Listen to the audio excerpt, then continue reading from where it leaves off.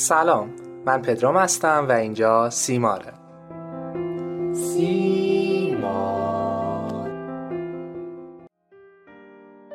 به اپیزود سوم شکوفایی خوش اومدید. تو این اپیزود همراه با همکارم علیرضا نوری میکروفون به دوش اومدیم بیمارستان فیروزگر خدمت اتند نورولوژی علوم پزشکی ایران دکتر مصطفی الماسی. دانشجویان علاقه‌مند به علوم شناختی و پژوهش حوزه نوروساینس حتما ایشون رو میشناسن.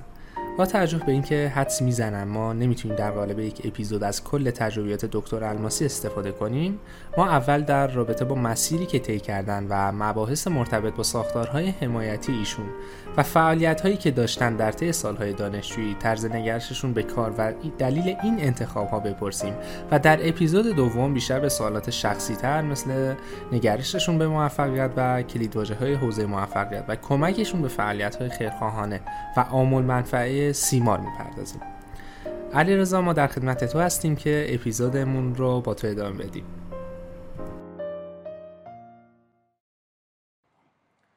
سلام به همه مخاطبین عزیز، خیلی خوشحالیم که در خدمتتون هستیم با یک اپیزود دیگه از سری اپیزودهای شکوفایی پادکست سیمار.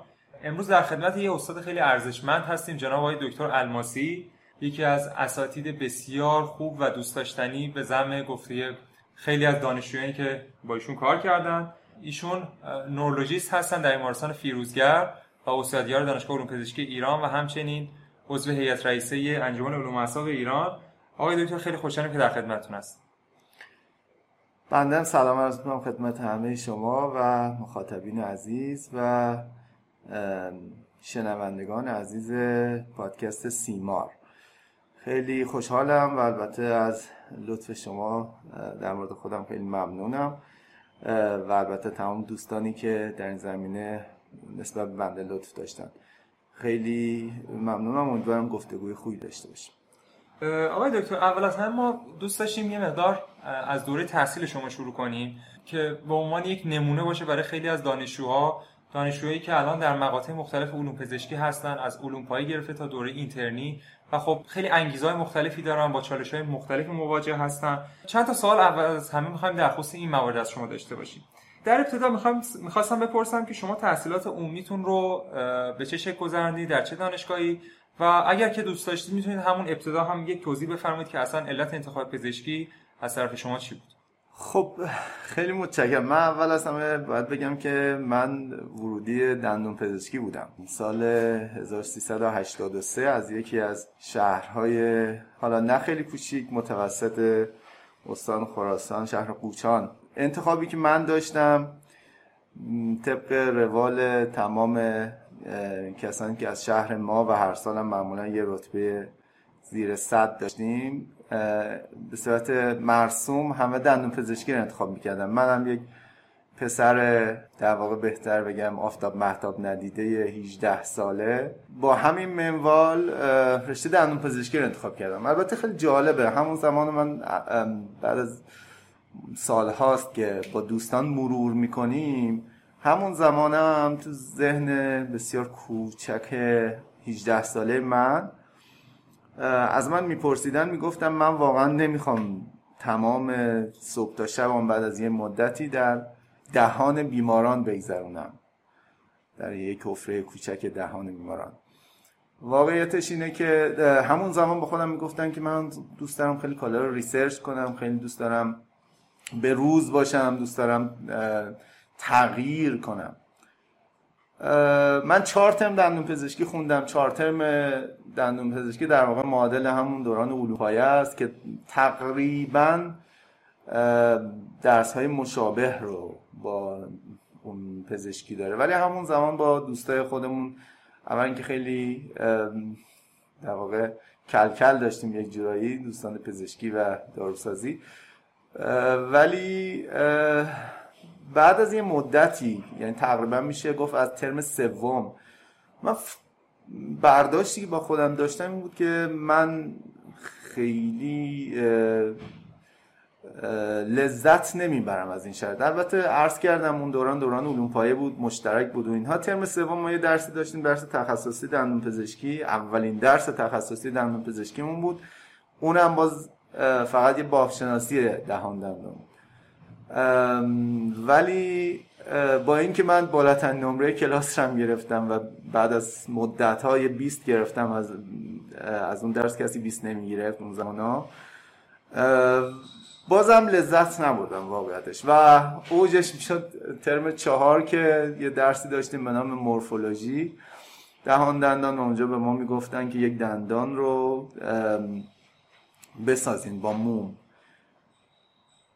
اونجا زمانی بود که من فهمیدم نه من به درد دندون پزشکی میخورم، نه دندون پزشکی به درد من میخوره واقعا. و در یک تصمیمی که همچنان فکر میکنم خیلی تصمیم خوبی بود، تصمیم گرفتم تغییر رشته بدم برم پزشکی. خیلی مقدمه طولانی عرض کردم. و بعد از اینکه اومدم، اولا که خب خیلی مطمئنم کار درستی کردم. اون زمان باز با این اطمینان نبود، ولی هرچی پیش رفتیم این برداشت من که من فکر میکنم پزشکی بیشتر به درد من میخوره و من هم بیشتر به درد پزشکی میخورم، در حالی که تو دندون پزشکی اصلا اینجوری نبود. اومدم به سمت پزشکی و الان بعد از سال 83 و الان 1401 بعد از قریب 18 سال واقعا به این اطمینان رسیدم که کار بسیار درستی کردم و تغییر رشته.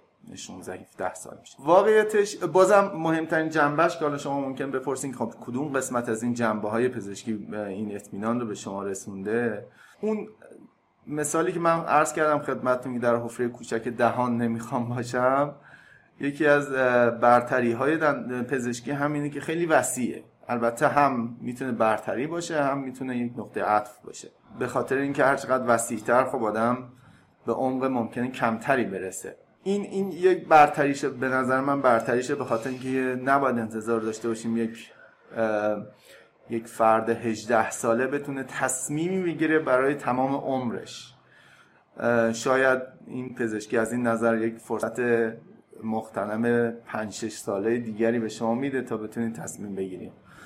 یکی این، ضمن این که دامنه بسیار وسیع‌تریه و یکی از مهمترین چیزایی که حالا پزشکی به عنوان یک شغل شاید به درد بخوره، من همیشه به این اعتقاد دارم، اینه که به درد خودتون و اطرافیانتون خیلی میخورید. یعنی از این علمتون که میتونین کسب کنین در محیط اطرافتون و زندگی روزمره‌تون خیلی میتونین استفاده کنین. لزوماً حالا بیماری رو من عرض نمی کنم که بالاخره آدم خودش ممکنه مریض بشه، اطرافیانش میتونن مریض بشن و بعد به درد اونها بخورن. لزوماً اینو منظورم نیست. شاید حتی مثلا یه جورایی توی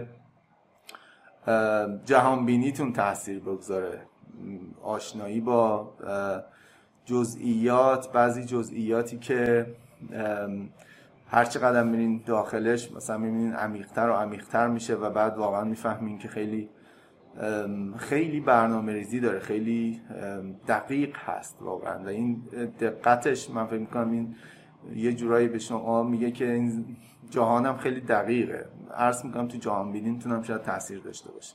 فکر می‌کنم بزرگترین قسمتاش اینه، یکی این که شما فرصت بیشتری دارین، عمیق هست، و یکی هم این که بیشتر به درد خودتون می‌خوره. در ادامه صحبت‌ها یه موردی رو می‌خواستم بگم خدمتتون، اونم اینه که حتما شما هم به عنوان یک فردی که شاید فاصله سنی خیلی زیادی با خیلی از دانشجوها نداشته باشین، توی دوره تحصیلتون چالش‌های زیادی رو تجربه کردین. شاید یه سبک زندگی جدید، قرار گرفتن در یک محیط جدید، فشارهایی که خیلی وقتا به دانشجوها وارد میشه و یک جور از خودگذشتگی که خیلی جاها باید از خودشون نشون بدن برای رسیدن به هدف عالی‌تر. خب این برای خیلی از دانشجوها یه چالش بزرگ به حساب میاد و واقعا سخته مچ شدن با همچین وضعیتی. می‌خواستم ببینم شما که با توجه به تجربه‌ای که خودتون الان اشاره کردین حتما خیلی چالش‌های مختلفی رو باهاش مواجه شدین، ولی فکر می‌کنید که راز موفقیت شما چی بوده که تونستید این چالش‌ها رو ازش عبور کنید و به بهترین شکل ادامه بدید مسیرتون؟ اگه به صورت خاص در مورد رشته پزشکی صحبت می‌کنیم، واقعیتش همون مسئله که عرض کردم ممکنه هم یک نقطه قوت باشه، هم میتونه یک نقطه ضعف باشه. یعنی وسعتش شاید یه چالش خیلی بزرگیه برای رشته پزشکی اگه منظورتون هست. ولی به صورت کلی‌تر اگه من بخوام بگم، چه رشته پزشکی چه هر حیطه دیگری که من الان با دانشجویان کارشناسی ارشد هم کلاس دارم و با دانشجوی کارشناسی هم در تماس هستیم. من فکر میکنم آدم هر جایی که هست اگر از اون موقعیتش کیف کنه، لذت ببره و ساتیسفای بشه از این حالت، حالا ممکنه این حالت درس خوندن باشه، مرحله دانشجویی، و بعدش ممکنه در موقعیت حرفه‌ای که هستین، اگر از اون شما کیف کنین واقعا و به این سمت برین که از اون جایی که هستین، من نمیگم استفاده کنیم، من همیشه میگم برای خود منم سوال هست، میگن که آدما وقتی پیر میشن بعد فکر میکنن که چطوری جوانیشون گذروندن استفاده نکردن. من خودم هم هنوز این متوجه نشدم یعنی چی. شاید منم پیرتر بشم به این نتیجه برسم که از این که از موقعیت استفاده کنی یعنی چی. ولی چیزی که من فکر میکنم ببینید ما محکومیم به زندگی در حال، محکومیم که همین الان و همین لحظه رو دریابیم و از همین لحظه باید تا حد امکان به این سمت بریم که لذت ببریم. حالا میتونه محیط درس باشه، محیط کار باشه و از زندگی هم همینطور، اجتماع هم همینطور، روابط فردی هم همینطور. در اون لحظه سعی کنیم اون چیزی که هست بهترین تصمیمات رو در اون لحظه بگیریم و فکر نمی کنم خوبه که در مورد عواقب آیندهش فکر کنیم، ولی در خیلی از مواقع واقعا شاید عواقب آیندهش رو نفهمیم و نتونیم درک کنیم. من فکر می کنم هر جایی که هستید سعی کنید کیف کنید واقعا، و حالا این ممکن درس خوندن باشه، من میخوام نیم ساعت درس بخونم و این نیم ساعت رو با لذت، با اینکه با اجبار نباشه، و برای کار هم همینطور.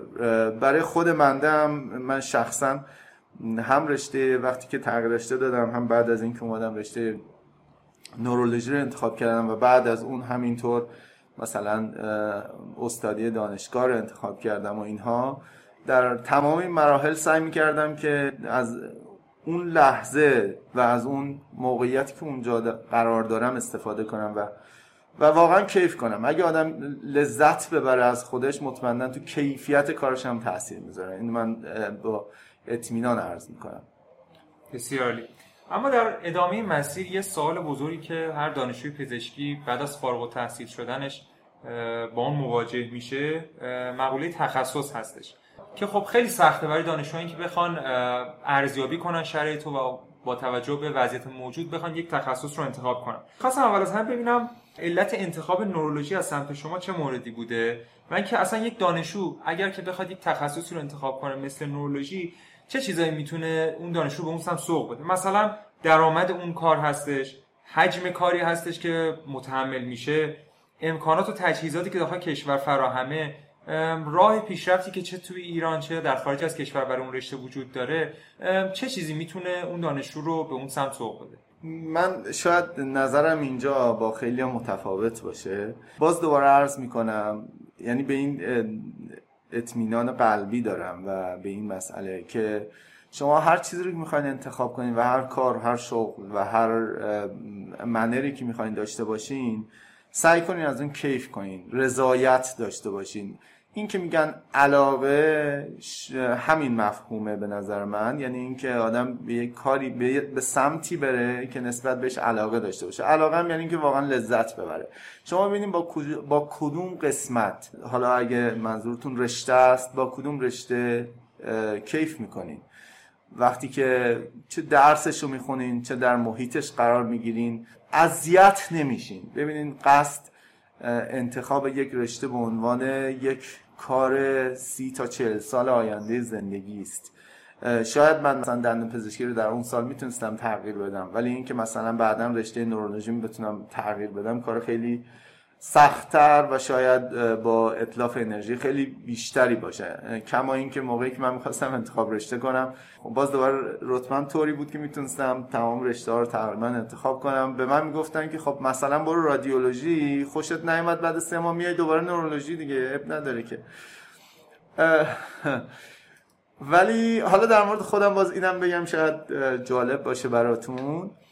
من اگه به شما بگم که نورولوژی، حالا نه نورولوژی، منظورم علم اعصاب، علم مغز هست، رو بخوام بگم از کی متوجه لذتش شدم و بگم ترم 1 همون دندون پزشکی بود، شاید باور نکنید. ترم 1 دندون پزشکی تو دانشگاه مشهد با همراه با آناتومی، اون زمان آناتومی در واقع سر و گردن، یک نیم واحد مستقل نوروآناتومی ارائه میشد و دو تا از اساتید بسیار خوبمون و البته در واقع گل سرسبدشون آقای دکتر حسین حقیر که هر جا هستن صحیح و سلامت باشن. اتفاقا سفر اخیری که من مشهد داشتم رفتم تو دانشگاه ببینمشون، تشکر کنم، ولی ندیدم متاسفانه. آقای دکتر پزشک بودن، پزشک عمومی بودن، ولی با توجه به علاقه‌ای که داشتن اومده بودن نوروآناتومی خونده بودن، آناتومیست شده بودن و حالا نوروآناتومی به صورت خاص درس میدادن. اصلا تدریسشون کاملا متفاوت بود. شما حتما توی اساتید علوم پایه دیدین که اساتیدی که پایه پزشکی دارن واقعا تدریسشون متفاوته با دید بالینی و لذتی که با آدم خودشون معلومه که خودشون لذت میبرن از محیط و بعد به شما انتقال میدن رو اینو درک میکنید. من بعید بدم کسی مشهد درس خونده باشه و بعد علاقمند با آقای دکتر حقیر نبوده باشه، ولی من شخصا درس نوروآناتومی دندون پزشکی خیلی کیف میکردم و خیلی دوست داشتم، با اینکه بالاخره ترم 1 بود، هنوز اطلاعاتمون زیاد نبود، ولی اون اثرشو گذاشت. بعداً من دوباره که تغییر رشته دادم، باز دوباره نوروآناتومی رو گذروندم پیش ایشون و با در واقع جزئیات بیشتر. 2 واحد بود که خب خیلی خیلی فکر میکنم نسبت به بقیه دانشگاه‌ها نوروآناتومیش بیشتره. اونجا ما یک امکانی داشتیم، نمیدونم اگر مشهد رفتین فکر کنم برین، بیوپلاستیکایی بود که یادگار آقای دکتر مستقیمی، پدر نوروآناتومی، پدر آناتومی بهتر بگم، آناتومی ایران بود که البته همون سالا فوت کردن، سال فکر می‌کنم 84-85 خدا رحمتشون فوت کردن، ولی از خودشون یه چیزایی به یادگار گذاشتن، مقاطع ارضی مغز رو و البته بقیه قسمت‌های بدن مغزشون بسیار کامل‌تره با یه فرمولی که خودشون جنگ جهانی دوم کشف کردن. فکر کنین مثلا یه سفری داشتن آلمان و اونجا با ماده بیوپلاستیک آشنا میشن و بعد اونو میارن و چون کار آناتومی بودن خودشون با ابتکار خودشون طوری اینا رو آماده کردن که بافت کاملا سالم بمونه. و بعد جالبه که اون زمان که سی تی اسکنی نبود ایشون فهمیدن که با مقطع ارضی بهتر میشه آناتومی رو درک کرد و اینا رو همه مقطع زدن و یه مجموعه بسیار کاملی بود که ما با اونا برامون آناتومی رو نوروآناتومی رو به خصوص درس میدادن و دکتر حقیر هم همینجوری علاقه‌مند شده بود به نوروآناتومی. خیلی برامون جالب بود و موند اون اثرش همون زمان موند و بعد دوباره من هر مقطعی میرفتم نورولوژیشو خیلی با علاقه بیشتری میخوندم، چه فیزیولوژی، چه آناتومی، چه پاتولوژی و غیره. آخرش هم وقت پزشکی عمومیم تموم شد دیدم که جلوتر از اون تصمیمم گرفته بودم، البته دیدم واقعا اون قسمتی که من لذت میبرم همین نورولوژی. عرض میکنم به نظر من بهترین رشته‌ایه که شما باش کیف میکنین. بازم من اینو اعتقاد دارم شما از هر رشته‌ای که بهش علاقه داشته باشین میتونین پول در بیارین و درآمد دغدغه اصلیتون نباید باشه متاسفانه، به خاطر اینکه شما میخواین یه رشته انتخاب کنین برای 30-40 سال آیندهتون، نه برای مثلا 1 ماه و 2 ماه و 1 سال و 2 سال آیندهتون. درآمدم پشتش خواهد اومد.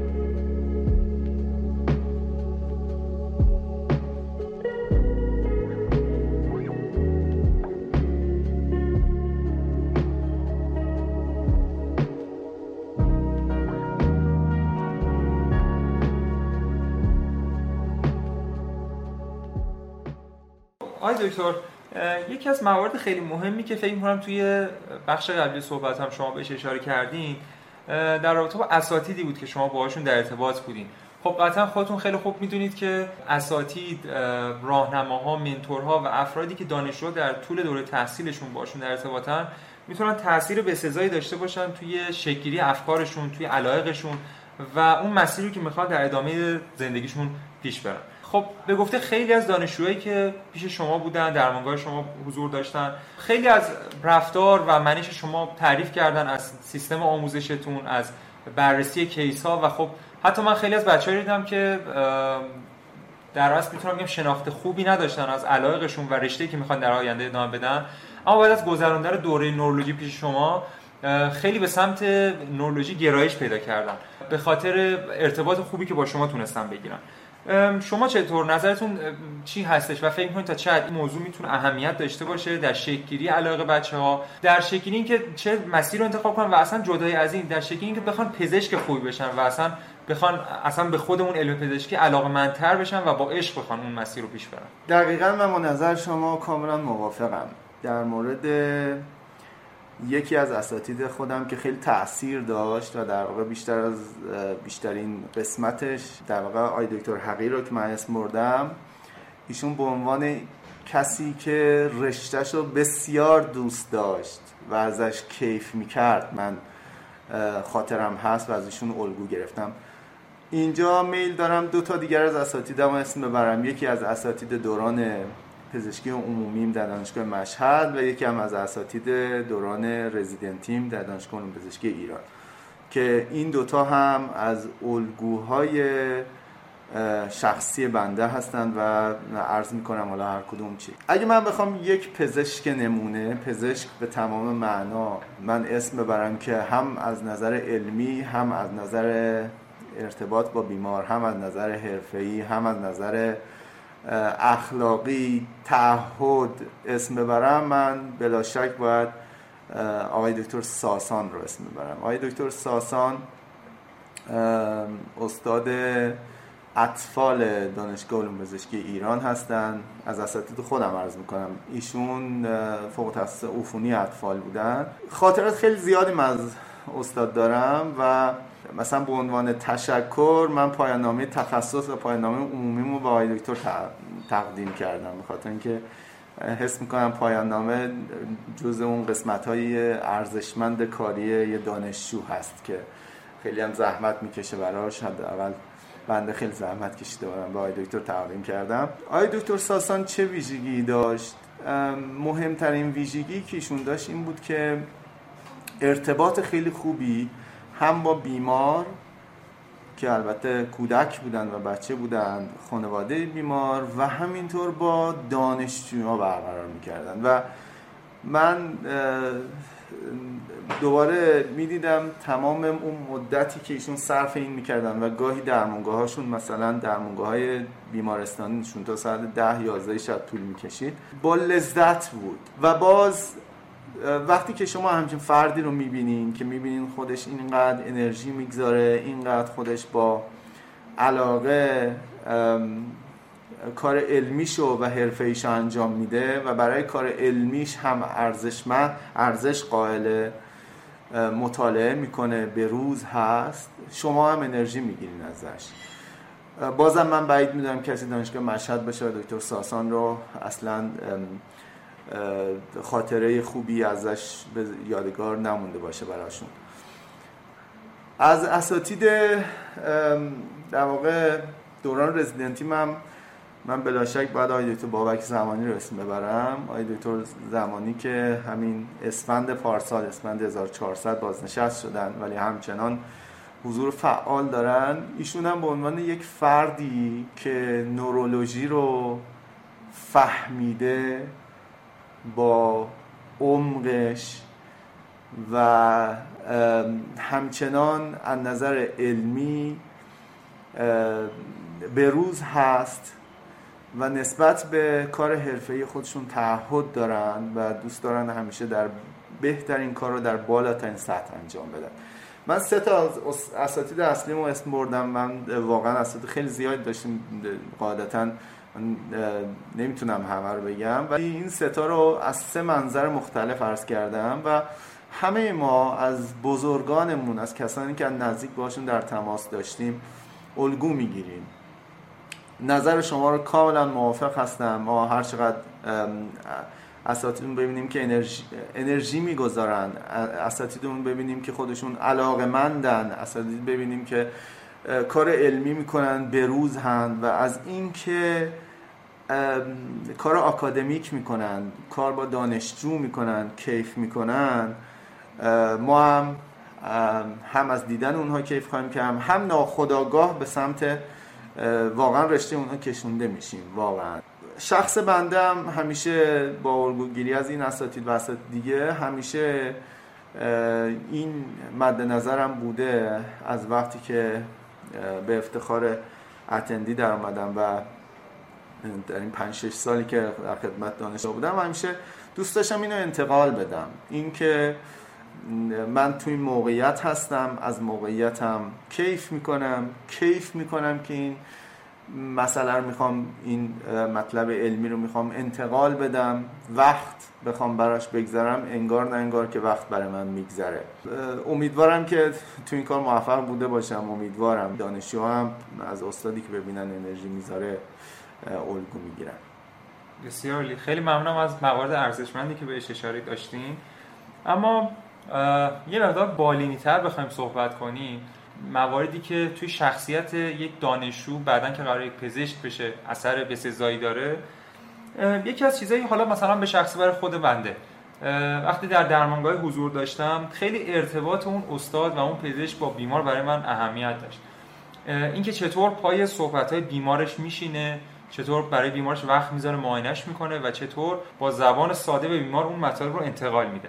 خب این یه موردیه که متاسفانه شاید در کشور ما خیلی این رو شاهد باشیم که نقص داره و شاید همین باعث یک سری گپ هایی بشه بین مردم و پزشک و شاید ذهنیت غلطی که علیه خیلی از پزشکا در کشور شکل گرفته.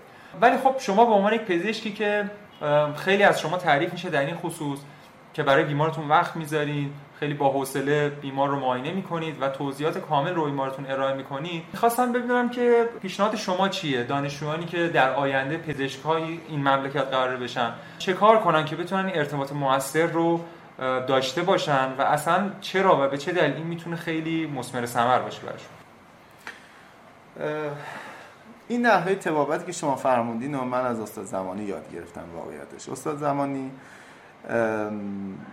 خیلی همیشه میگن که مهمترین قسمت طبابت، البته اینو ما از همه اساتید شنیدیم، که شرحال و معاینه فیزیکیه. شرحال تو قسمت‌هایی از نورولوژی که خیلی اهمیتش زیاده، ولی معاینه که شما میدین اهمیتش تو نورولوژی چقدر زیاده و در واقع شاید بشه گفت بزرگترین قسمتی که میتونه جدا کنه، من فکر میکنم معاینه هست واقعا تو نورولوژی. علاوه بر اون یه چیزی من از آقای دکتر زمانی به خاطر دارم که وقتی شما بتونین یه مطلب رو ساده بگین، حالا این ساده میتونه لولش فرق کنه، در واقع میتونه این مطلب حالا سنگین یا این سندروم بالینی یا هر چیز خاص رو میتونین شما در حد فلوشیپ توصیف کنین، شما میتونین در حد مثلا دانشجوی پزشکی توصیف کنین، میتونین برای فیزیوپاتولوژی پزشکی توصیف کنین، یا بیاین اینو برای یک فردی که اصلا هیچ تخصص در مورد این مسئله نداره و حالا مثلا بیمار یا همراه بیمار هست توصیف کنین. هر چقدر شما بتونین یه مطلب سنگین رو ساده تر بگین، یعنی شما به عمق اون بیشتر رسیدین. واقعا توصیف یک مطلب علمی برای یه فلوشیپ و یک بحث علمی شاید ساده تر از توصیف اون باشه برای بچه های فیزیوپات و علوم پایه پزشکی. و اگه یک فردی تونسته باشه این کار رو بکنه، راحت در حد هضم شده، در حد قابل فهم شما بتونین مطلب سنگین رو ساده تر بگین یا اینکه اونو بیشتر فهمیدین. هدف ما هم، هدف بنده شخصا این بوده که مطالب رو واقعا بتونم تا حد امکان ساده، مطلب سنگین رو بتونم ساده تر بگم. بهترینش هم دانشجوها هستن، ولی در درمانگاه که اینم باز با دو هدف صورت میگیره. یکیش اینه که ارتباط شما با بیمار شکل بگیره و شما بتونین مطلبی که بیمار همیشه واقعیتش حداقل نه در نورولوژی در تمام طبابت هست، شما بعضی وقتا کار خاصی شاید نتونین بکنید، ولی همین که بتونین ارتباط برقرار کنین با بیمار، همین یک بخشی از کار رو شما انجام بدین. یا حتی برعکس، گاهی شما خیلی کار میتونین بکنین ولی اون کار رو به صورت خیلی بدی پرزنت میکنین و در واقع هیچ خاطره خوبی از اون کار شاید سنگینی که شما انجام دادین حتی در بیمار و خانواده بیمار باقی نمونه. یکی اینه. دومیش هم اینه که جالبه، اینم من از آقای دکتر زمانی یاد گرفتم. وقتی شما یه مطلبی رو برای بیمار و خانواده بیمار توصیف میکنین، در کنار شما یه دانشجو هم نشستن. اتفاقا این هدف دوم هم براش مترتبه، یعنی اینکه هدف دومی از این آموزش به صورت غیر مستقیم به دانشجوهاست.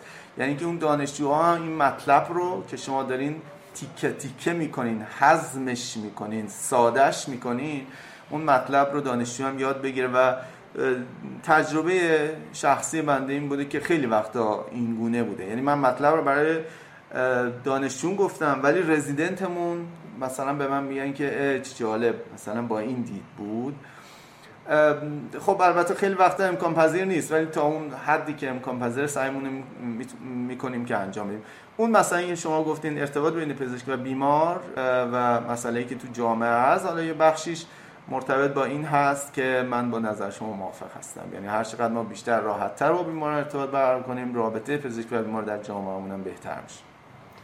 مورد بعدی که می‌خواستم در خصوصش ازتون سوال بپرسم این هستش که متاسفانه مجددا خیلی وقتا پزشکی شاید به چشم یک شغل نگاه میشه و یک راه منبع درآمد.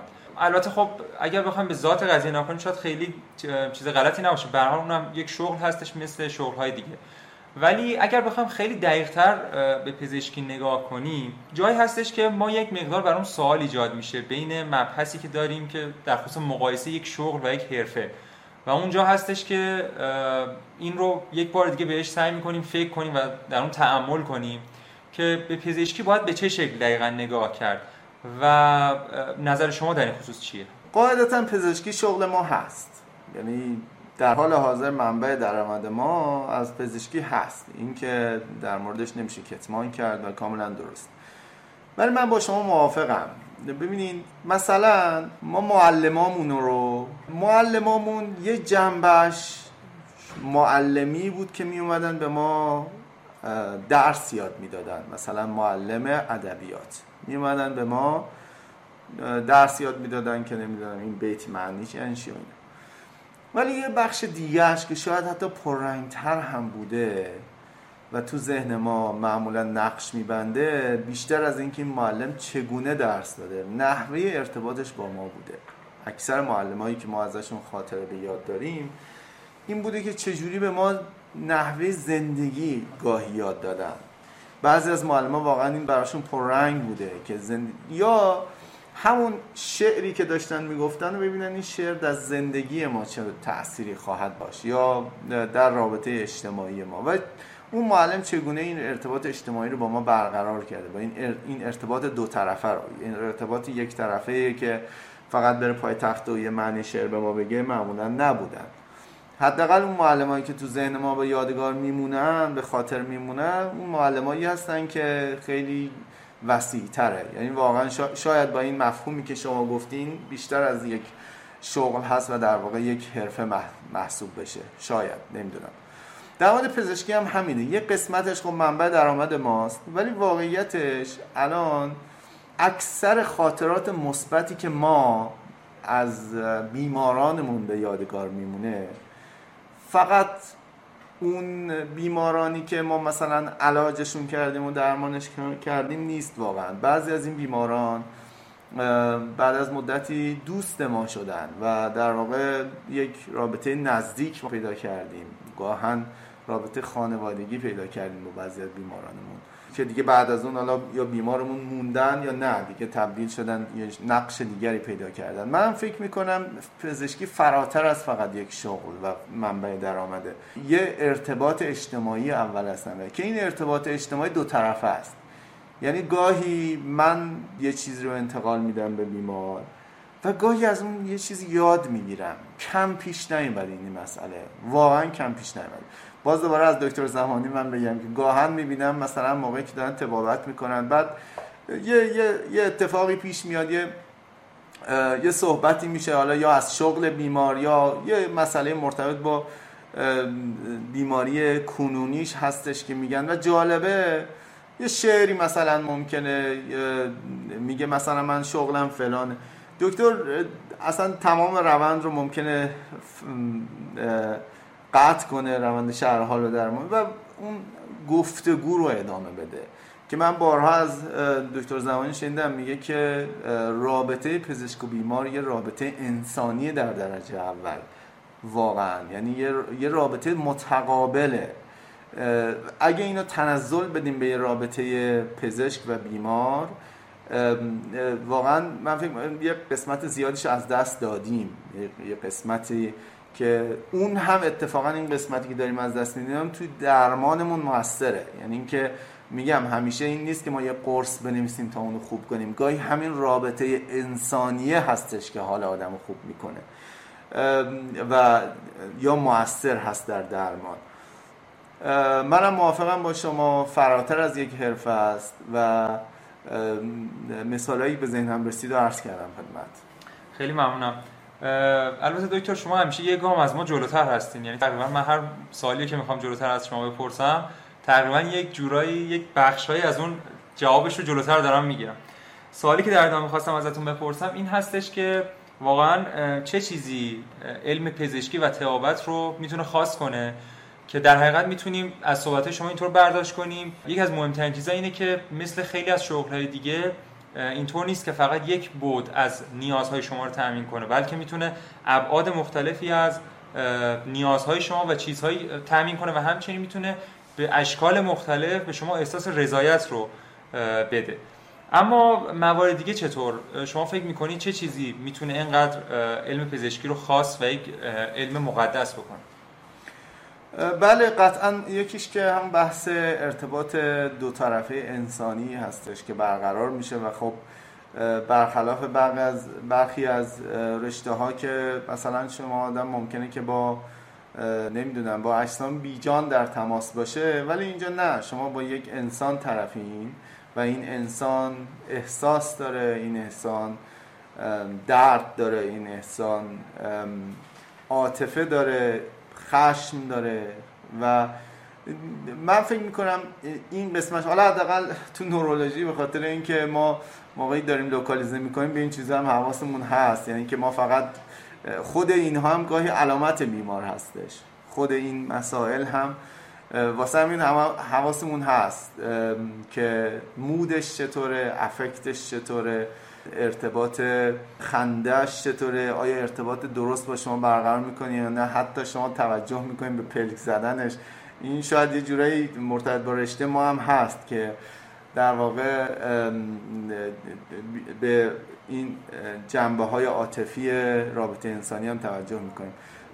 ولی من فکر میکنم باز مهمترینش حالا به عنوان یک علم یا حالا حرفه همون مسئله که پزشکی خیلی به درد خودتون و اطرافیانتون میخوره، خیلی به دردتون میخوره، شاید کم رشته اینجوری باشه و من فکر میکنم این خیلی خاصش میکنه، متفاوت میکنه در کنارش، ضمن این که خب نحوه رشته هم کاملا متفاوته دیگه، شما با انسان طرفین و یه چیز دیگه این که بعضی چیزا قابل پیش بینی نیست، یعنی اینکه شما به خصوص در مورد بعضی مریضایی که حالشون خوب نیست ما اینو می‌بینیم واقعا قابل پیش بینی نیست و شما هر لحظه دارین در مورد یه چیز فکر میکنین و ممکنه که اتفاقی که فردا برای این بیمار میفته یه چیزی باشه که اصلا شما هیچ وقت پردیکت نکنید. میگن هر مریضی با مریض دیگه متفاوته، واقعا همینطوره، یعنی اینکه همه مریضا شاید سکته مغزی ان یا تعداد بسیاری از مریضا سکته مغزی مثلا چه میدونم لنتیکولو استریتن، ولی هر کدوم یه جوری ان و فرق میکنن. من فکر میکنم یه بخش دیگه هم اینه و شما هر روز که داریم یا هر لحظه‌ای داریم مواجه میشیم داریم فکر میکنیم. اینم فکر نمی‌کنم تو بقیه رشته‌ها باشه، اینم تو پزشکی خیلی خاص. و اما میخواستم بپرسم در خصوص دانشجویانی که قرار پزشکای آینده باشن، دانشجویانی که الان دارن در مقاطع مختلف تحصیل میکنن و دیر یا زود اونها به پزشک تبدیل میشن، حالا در تخصصهای مختلف و بخشهای مختلف. میخواستم ببینم پیشنهاد شما و توصیه‌های شما به این دانشجویان چی هسته؟ چه مواردی رو باید جدی بگیرن و چه چیزی رو واقعا باید جزء اولویت‌های خودشون به عنوان یک پزشک قرار بدن؟ من فکر کنم یه بخش حداقل قبلا پاسخ دادیم، این که من فکر می‌کنم در هر موقعیتی که هستیم ما باید ازش کیف کنیم، لذت ببریم. حالا اینو خیلی جامع‌تر من گفتم، در مورد کل زندگی گفتم، در مورد پزشکی هم همینه. در هر موقعیتی که هستیم باید از اون در واقع شرایط سعی کنیم بالاترین بازدهی و راندمان رو استفاده کنیم و ببریم. مثلا شما یه فرصت کوتاه مثلا 28 روزه یا یک ماهه میدن برای بخش مثلا استیجری بخش نورولوژی. ببین وظیفه من به عنوان یه استیجری که میام مثلا یک ماه به من وقت دادن چیه؟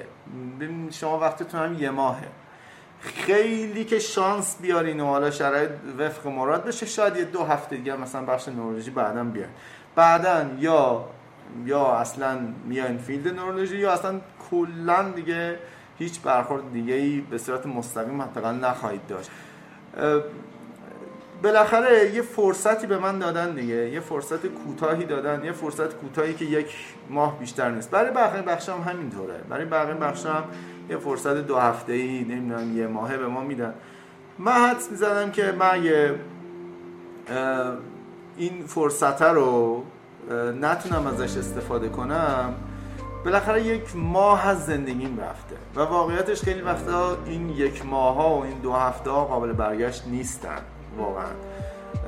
در مورد درس من گفتم، ولی در مورد زندگی هم هستگاهی اینا هیچ کدوم برگشت پذیر نیستن، ولی باید سعی کنیم تو همون موقعیت که هستیم از اون موقعیته، از اون فرصت استفاده کنیم و سعی کنیم اینو با اجبار نباشه و با لذت باشه و همین یک ماه ها و 2 هفته ها کنار هم قرار میگیرن میشن زندگی ما. یعنی زندگی چیزی فراتر از این نیست، زندگی همین روزهایی هستن که کنار هم قرار میگیرن. من اگه بخوام یه توصیه کنم میگم سعی کنیم از اون موقعیت، از اون فرصت، از اون زمانی که ما میدن سعی کنیم بیشترین استفاده رو ببریم، سعی کنیم با لذت باشه، کیف کنیم ازش و وقتی اینا کنار هم قرار میگیره قطعاً ثمره خوبی هم خواهد داشت.